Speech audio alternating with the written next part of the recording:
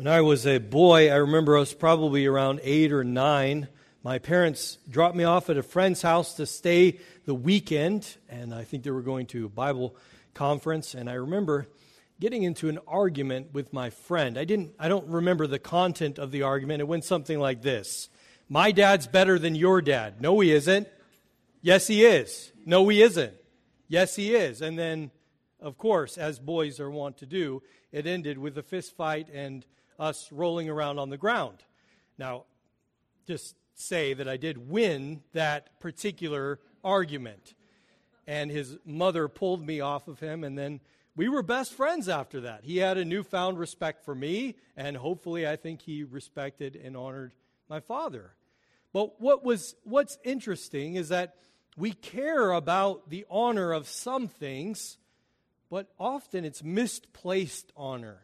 Right? We get all riled up about something, defending some cause or something, but often the honor of God, we're less enthused about defending. In fact, we sometimes let things slide when others dishonor God. David and Goliath is perhaps the most well-known story in all of Scripture. Most of you know all the details of it. And so sometimes we approach this story and we have those familiar eyes, and we need to be shooken. We need to be taken through this text and look at it with new eyes. Remember, the structure from chapter 16 to chapter 20 is a chiasm.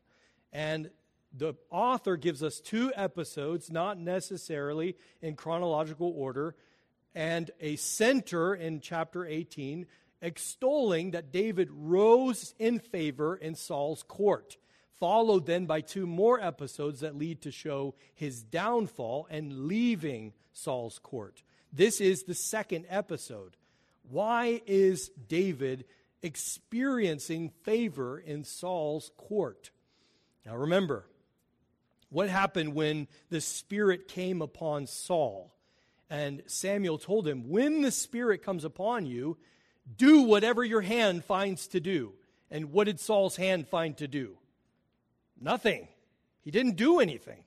He was supposed to take down the garrison of the Philistines that was in his hometown. But instead, he did nothing. He waited for Samuel. And so we asked the question, what would an ideal king do when the Spirit rushes upon him? And in our text today, we find an example of what that would be when David, who is an ideal king, and the Spirit has rushed upon him, what does he do? Well, he defends the honor of God. And he draws his confidence to defend God's honor from God himself. So as we open this text, I do realize it's a long text. I timed it this morning. It took me 9 minutes to read it. So bear with me. We're going to read it in its entirety because it's important. It is the very word of God. So join me. 1 Samuel chapter 17, if you have a Bible or it's printed there in your bulletin. Now the Philistines gathered their armies for battle, and they were gathered at Soko, which belongs to Judah, and encamped between Soko and Azekah in Ephes-dammim. And Saul and the men of Israel were gathered and encamped in the valley of Elah, and drew up in line of battle against the Philistines. And the Philistines stood on the mountain on one side, and Israel stood on the mountain on the other side, with a valley between them. And there came out from the camp of the Philistines a champion named Goliath of Gath, whose height was 6 cubits and a span. He had a helmet of bronze on his head, and he was armed with a coat of mail, and the weight of the coat was 5,000 shekels of bronze. And he had bronze armor on his legs, and a javelin of bronze slung between his shoulders. The shaft of his spear was like a weaver's beam, and his spear's head weighed 600 shekels of iron. And the shield bearer went before him, and he stood and shouted to the ranks of Israel, "Why have you come out to draw up for battle? Am I not a Philistine, and are you not servants of Saul? Choose a man for yourselves, and let him come down to me. If he is able to fight with me and kill me, then we will be your servants. But if I prevail against him and kill him, then you shall be our servants and serve us." And the Philistines said, "I defy the ranks of Israel this day. Give me a man, that we may fight together." When Saul and all Israel heard these words of the Philistine, they were dismayed and greatly afraid. Now David was the son of an Ephrathite of Bethlehem in Judah, named Jesse, who had 8 sons. In the days of Saul, the man was already old and advanced in years. The 3 oldest sons of Jesse had followed Saul to the battle. And the names of his 3 sons who went to battle were Eliab, the firstborn, and the next to him Abinadab, and the third Shammah. David was the youngest. The 3 eldest followed Saul, but David went back and forth from Saul to feed his father's sheep at Bethlehem. For 40 days the Philistine came forward and took his stand morning and evening. And Jesse said to David his son, "Take for your brothers an ephah of this parched grain and these 10 loaves, and carry them quickly to the camp to your brothers. Also take these 10 cheeses to the commander of their 1,000. See if your brothers are well, and bring some token from them." Now Saul and they and all the men of Israel were in the valley of Elah, fighting with the Philistines. And David rose early in the morning and left the sheep with a keeper, and took the provisions and went as Jesse had commanded him. And he came to the encampment as the host was going out to the battle line, shouting the war cry. And Israel and the Philistines drew up for battle, army against army. And David left the things in charge of the keeper of the baggage, and ran to the ranks, and went and greeted his brothers. As he talked with them, behold, the champion, the Philistine of Gath, Goliath by name, came up out of the ranks of the Philistines and spoke the same words as before, and David heard him. All the men of Israel, when they saw the man, fled from him and were much afraid. And the men of Israel said, "Have you seen this man who has come up? Surely he has come up to defy Israel. And the king will enrich the man who kills him with great riches, and will give him his daughter, and make his father's house free in Israel." And David said to the men who stood by him, "What shall be done for the man who kills this Philistine, and takes away the reproach from Israel? For who is this uncircumcised Philistine, that he should defy the armies of the living God?" And the people answered him in the same way, "So shall it be done to the man who kills him." Now Eliab, his eldest brother, heard when he spoke to the men, and Eliab's anger was kindled against David. And he said, "Why have you come down? And with whom have you left these few sheep in the wilderness? I know your presumption and the evil of your heart, for you have come down to see the battle." And David said, "What have I done now? Was it not but a word?" And he turned away from him toward another, and spoke in the same way. And the people answered him again as before. When the words that David spoke were heard, they repeated them before Saul, and he sent for him. And David said to Saul, "Let no man's heart fail because of him. Your servant will go out and fight with this Philistine." And Saul said to David, "You are not able to go against this Philistine to fight with him, for you are but a youth, and he has been a man of war from his youth." But David said to Saul, "Your servant used to keep sheep for his father.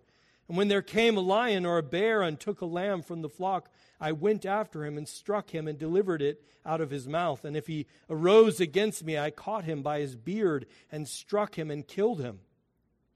Your servant has struck down both lions and bears, and this uncircumcised Philistine shall be like one of them, for he has defied the armies of the living God."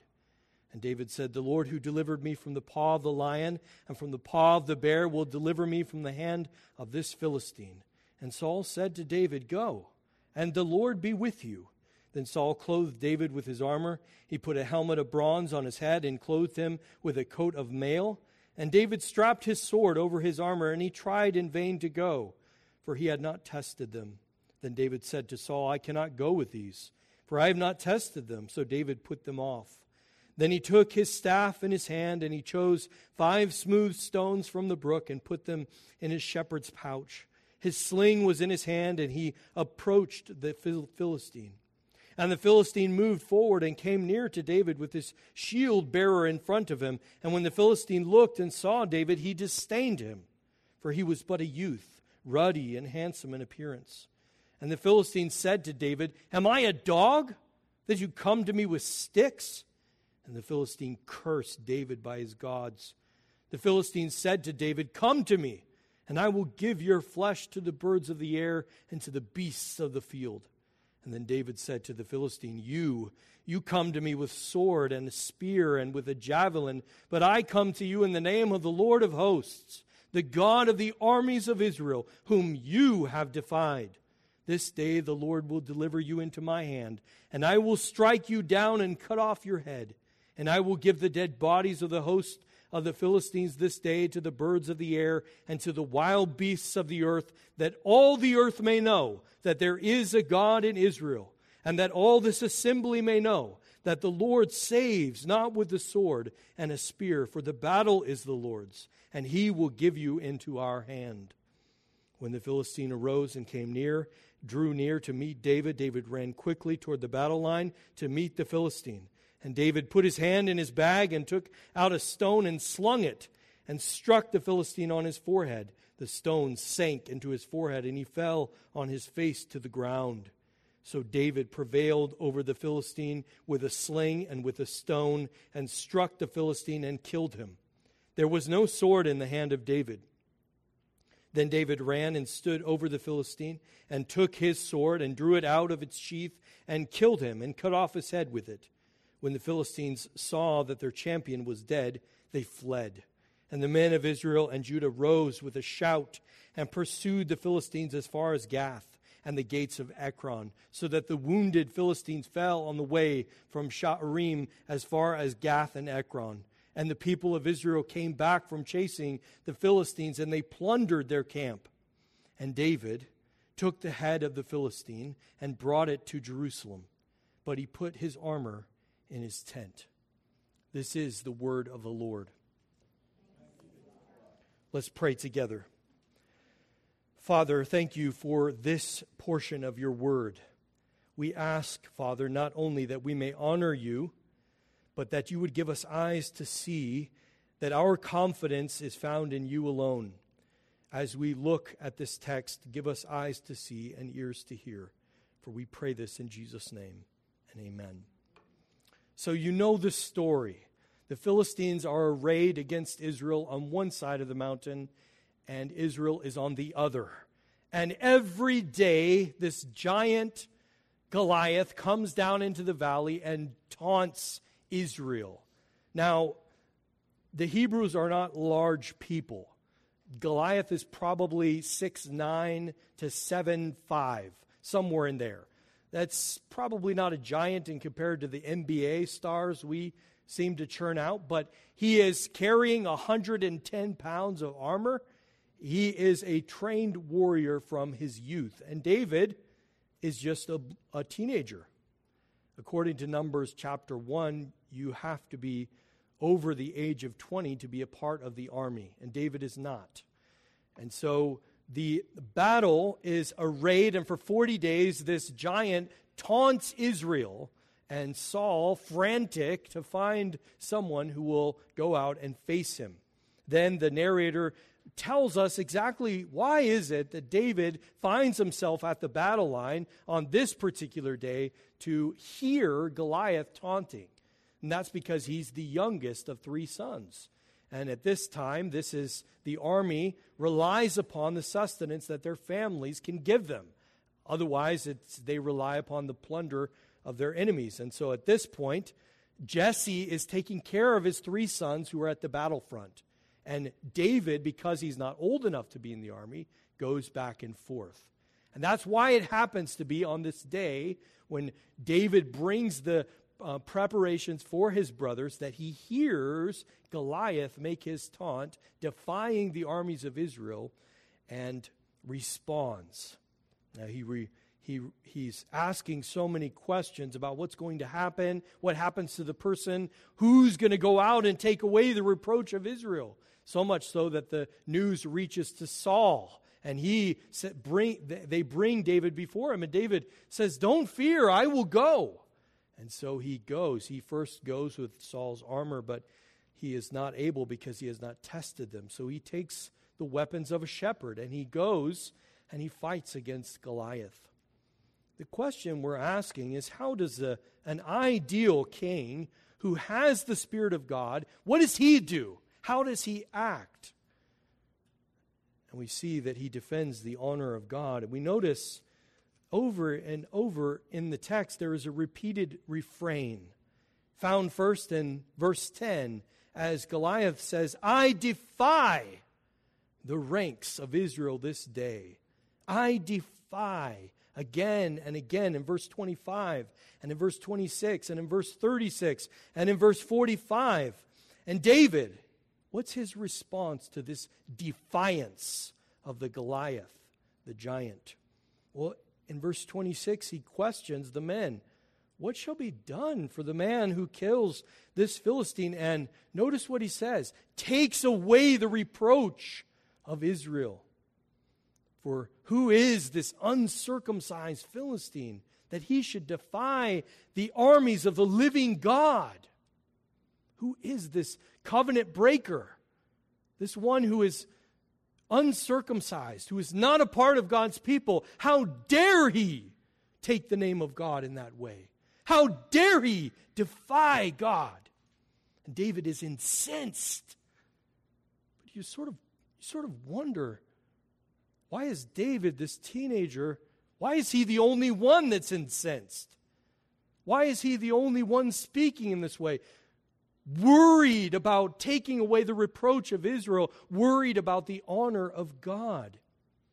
Notice that if you, the logical implications of you defying the armies of God is that you have defied God himself, as his armies represent God.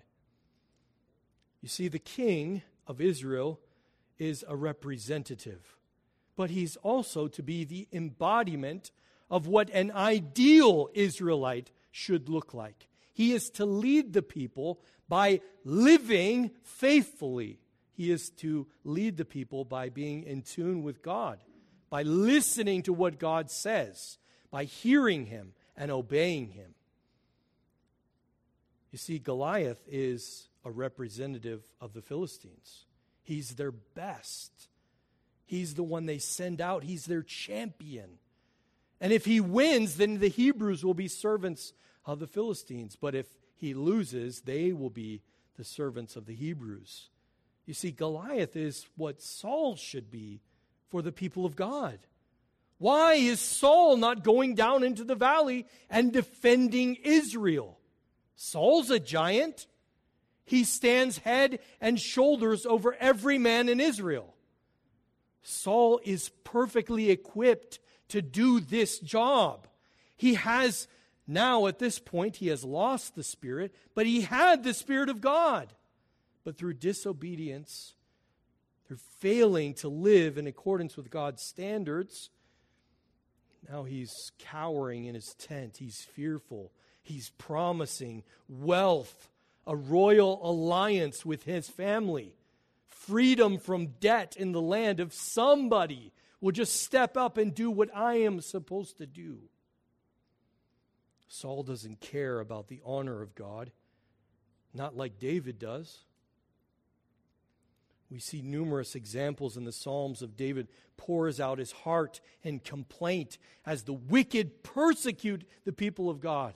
How can they do this when God is holy and righteous? How can they persecute your people? Because remember, what is it when someone persecutes the people of God? They are persecuting God himself. This is what Jesus tells to Saul, who later is Paul on the Damascus road. Why are you persecuting me? What is Saul doing? He's killing Christians and imprisoning them because God is identified with his people. And if you rail against the righteous, then you are railing against God. If you defy the armies of Israel, you defy God himself. And David cares about the honor of God. He's not worried about Goliath because he knows that all the enemies of the people of God are enemies of God. What have I to fear if they are an enemy of God? He will fight this battle. So Goliath is nothing. Nothing can stand against God. Fundamentally, what drives David is his vision of the glory of God, that God is worthy of honor and should never be defied, even by this uncircumcised Philistine. To know that, he has to be acquainted with him.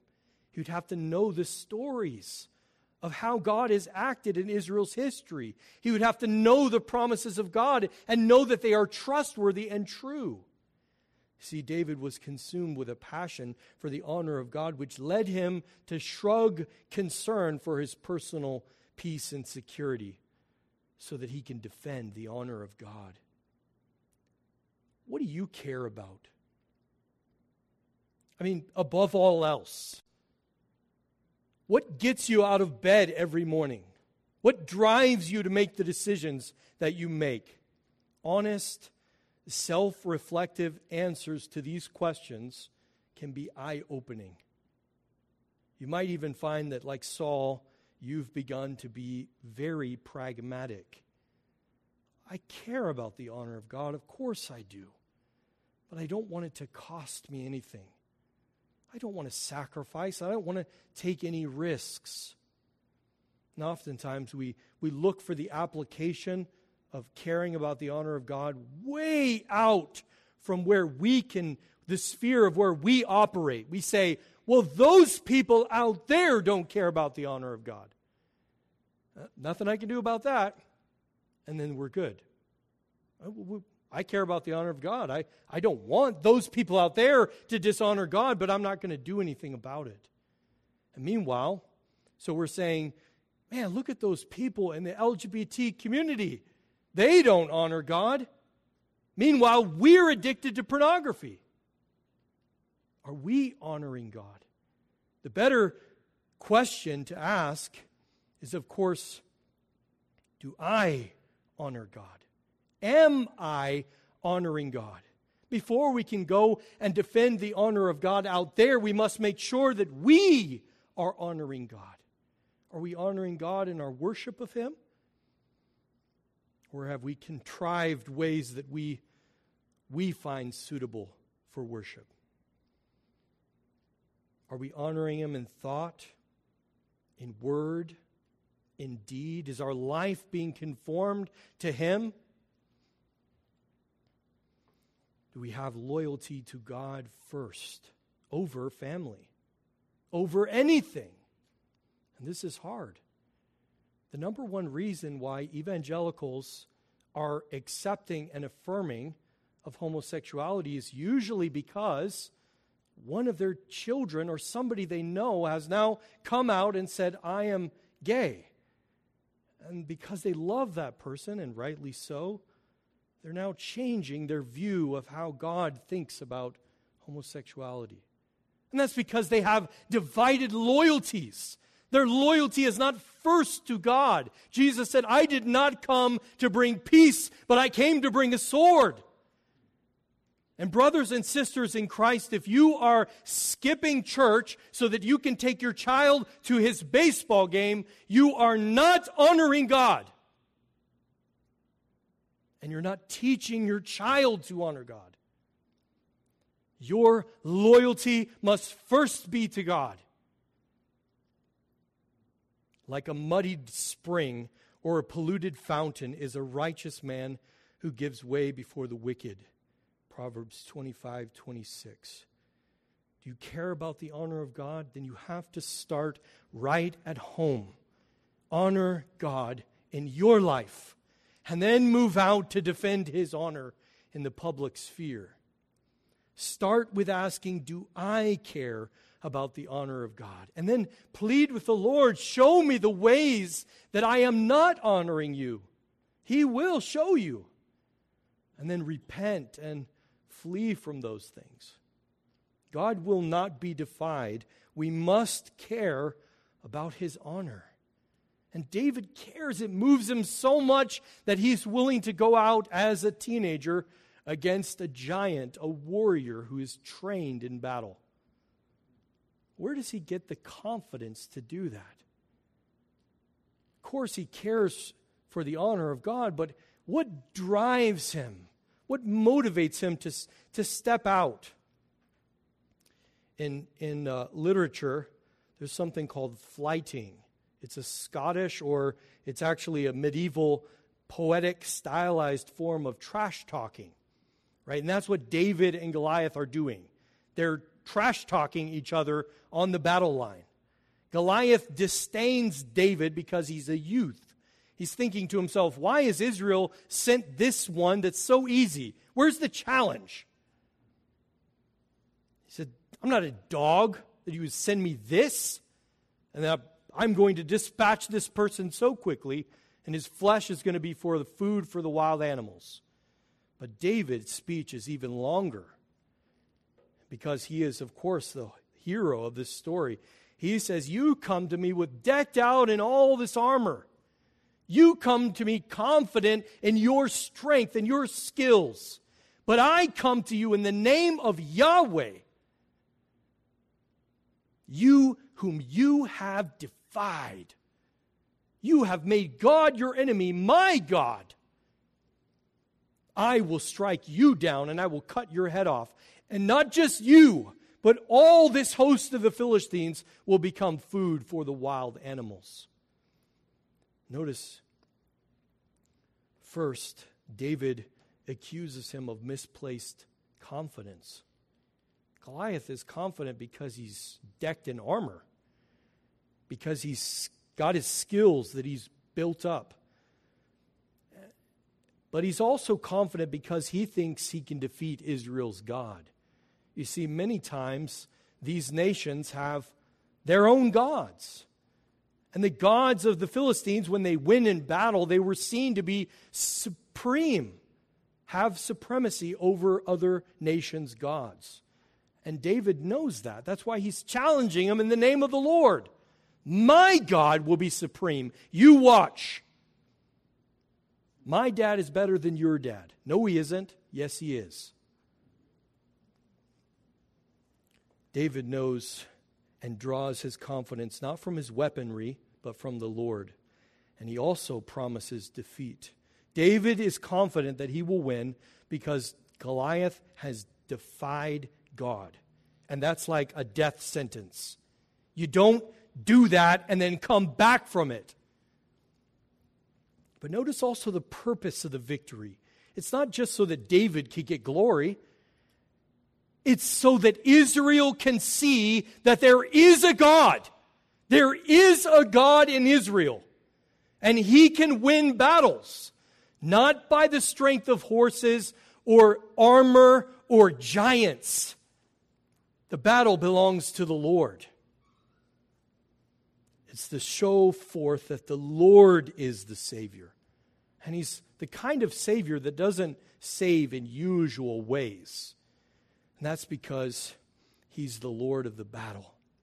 Even before the rock is slung out, Goliath is already dead.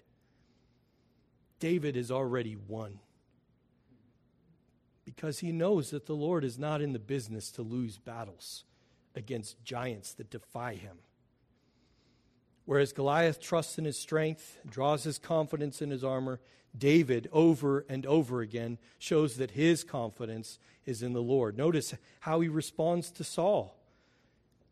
He says in verse 37, the Lord who delivered me from the paw of the lion and from the paw of the bear will deliver me from the hand of this Philistine. God is trustworthy. He has acted trustworthy in the past, delivering me from my enemies. I know he will do the same thing in the future. David relies on his relationship with God, that God has been faithful to him. David is the Lord's anointed, the Christ.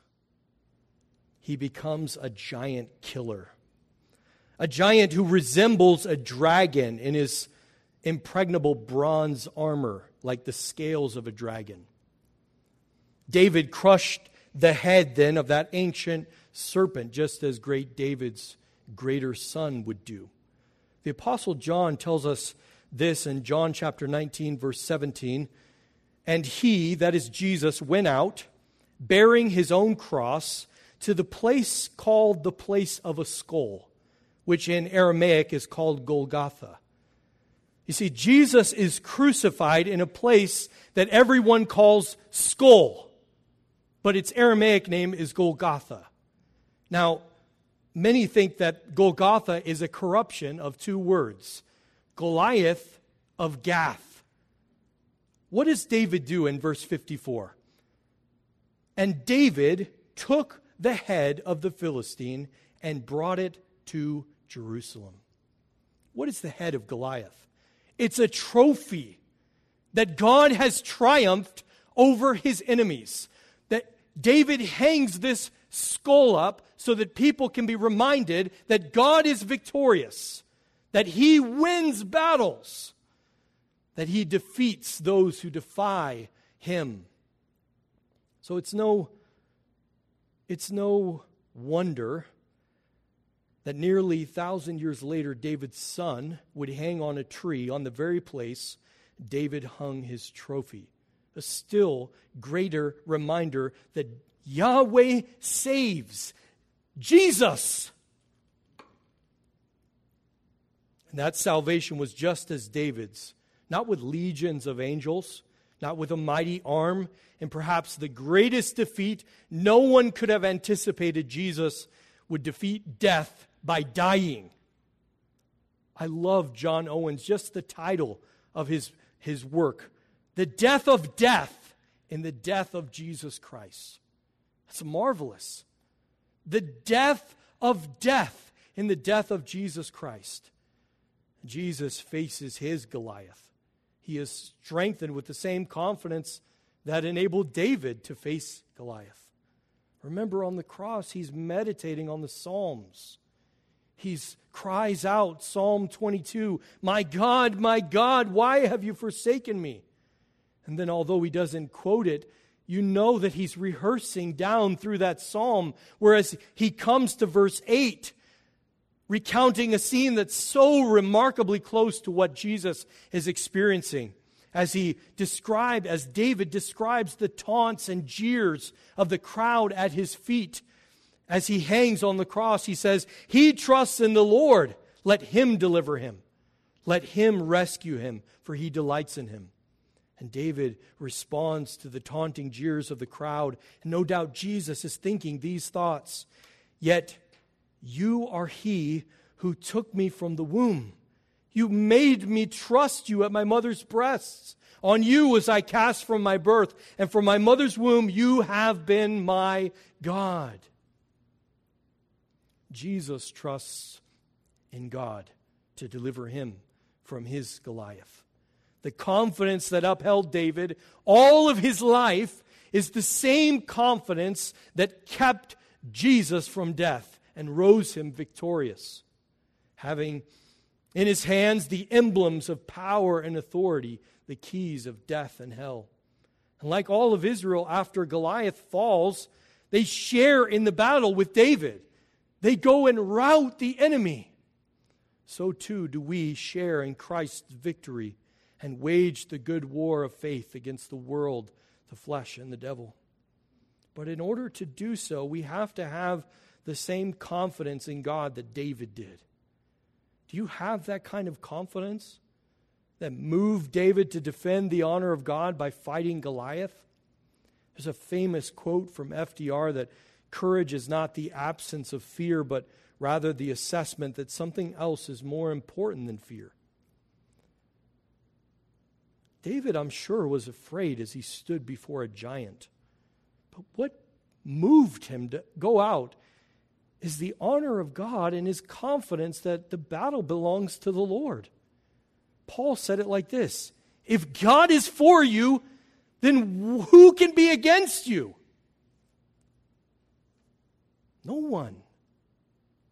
There is no enemy in this life or in the life that is to come that can separate you from the love of God in Christ Jesus. Amen. But when fear overwhelms any confidence we had in God, then fear will lead us to be passive. And then you will do as Saul does, frantically casting about for someone to do what you know you should do. Confidence implies trust. And trust is built on promises, on the promises of God and the action of God. And we have His Word. We have seen how the promises of God have been made yes and amen in Christ Jesus. We have seen that none of the word of the Lord has fallen to the ground or has returned to Him void, but it accomplishes what he sent out. And that's why the promises of God come embedded in a story, where we are reminded through these stories like this that God acts. He promises to defend his people, and then he fulfills those promises. It's like show and tell. He tells us, and then he shows us how he does it. And that's exactly what he's doing here in the life of David. Many of you have experiences of that in your own life, as the promises of God break into your reality, from the mundane to the inexplicable, where that money that you're praying for, that you have that bill that you have to pay, and you have no idea how you're going to do it. And then the money comes in. All the way from you are, like me, at the depths of despair, hopeless. And God intervenes, changes your life, transforms you, calls you to be his child, includes you in his family, and transforms your family, your life. Many of you have those experiences as well. That's the promises of God breaking into your reality, proving yet again that God is trustworthy. We can put our confidence in him because he doesn't fail. He never fails.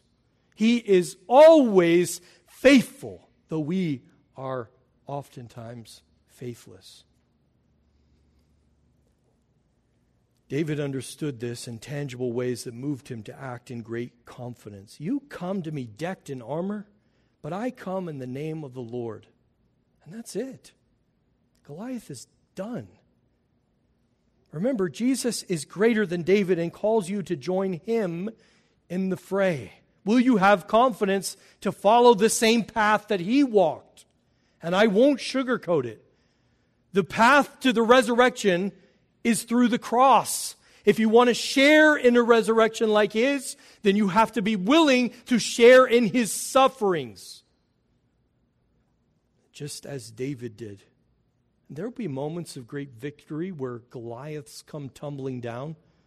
But there'll be moments where you're wandering in the wilderness, wondering, what are you doing, God? I have no idea where I am, and I can't see the light. There'll be moments when your own son will stage a coup and you will be driven out of Jerusalem. And you will need confidence in God for those moments, for those times where you have to walk through the valley of the shadow of death. And if you don't have that kind of confidence, you will not persevere. You will not endure until the end. But Jesus gives this promise to the church of Laodicea. The one who conquers, I will grant him to sit with me on my throne, as I also conquered and sat down with my Father on his throne. That's a trustworthy promise.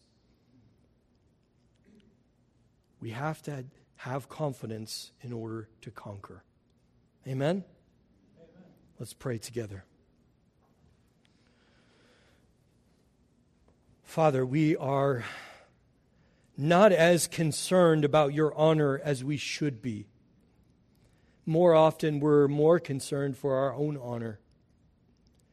Forgive us, O Lord, and give us a vision for the passion of your glory and honor in our own lives and in the world around us. And give us the same confidence that David had to step out in faith and defend your honor. We pray this in Jesus' name, and amen.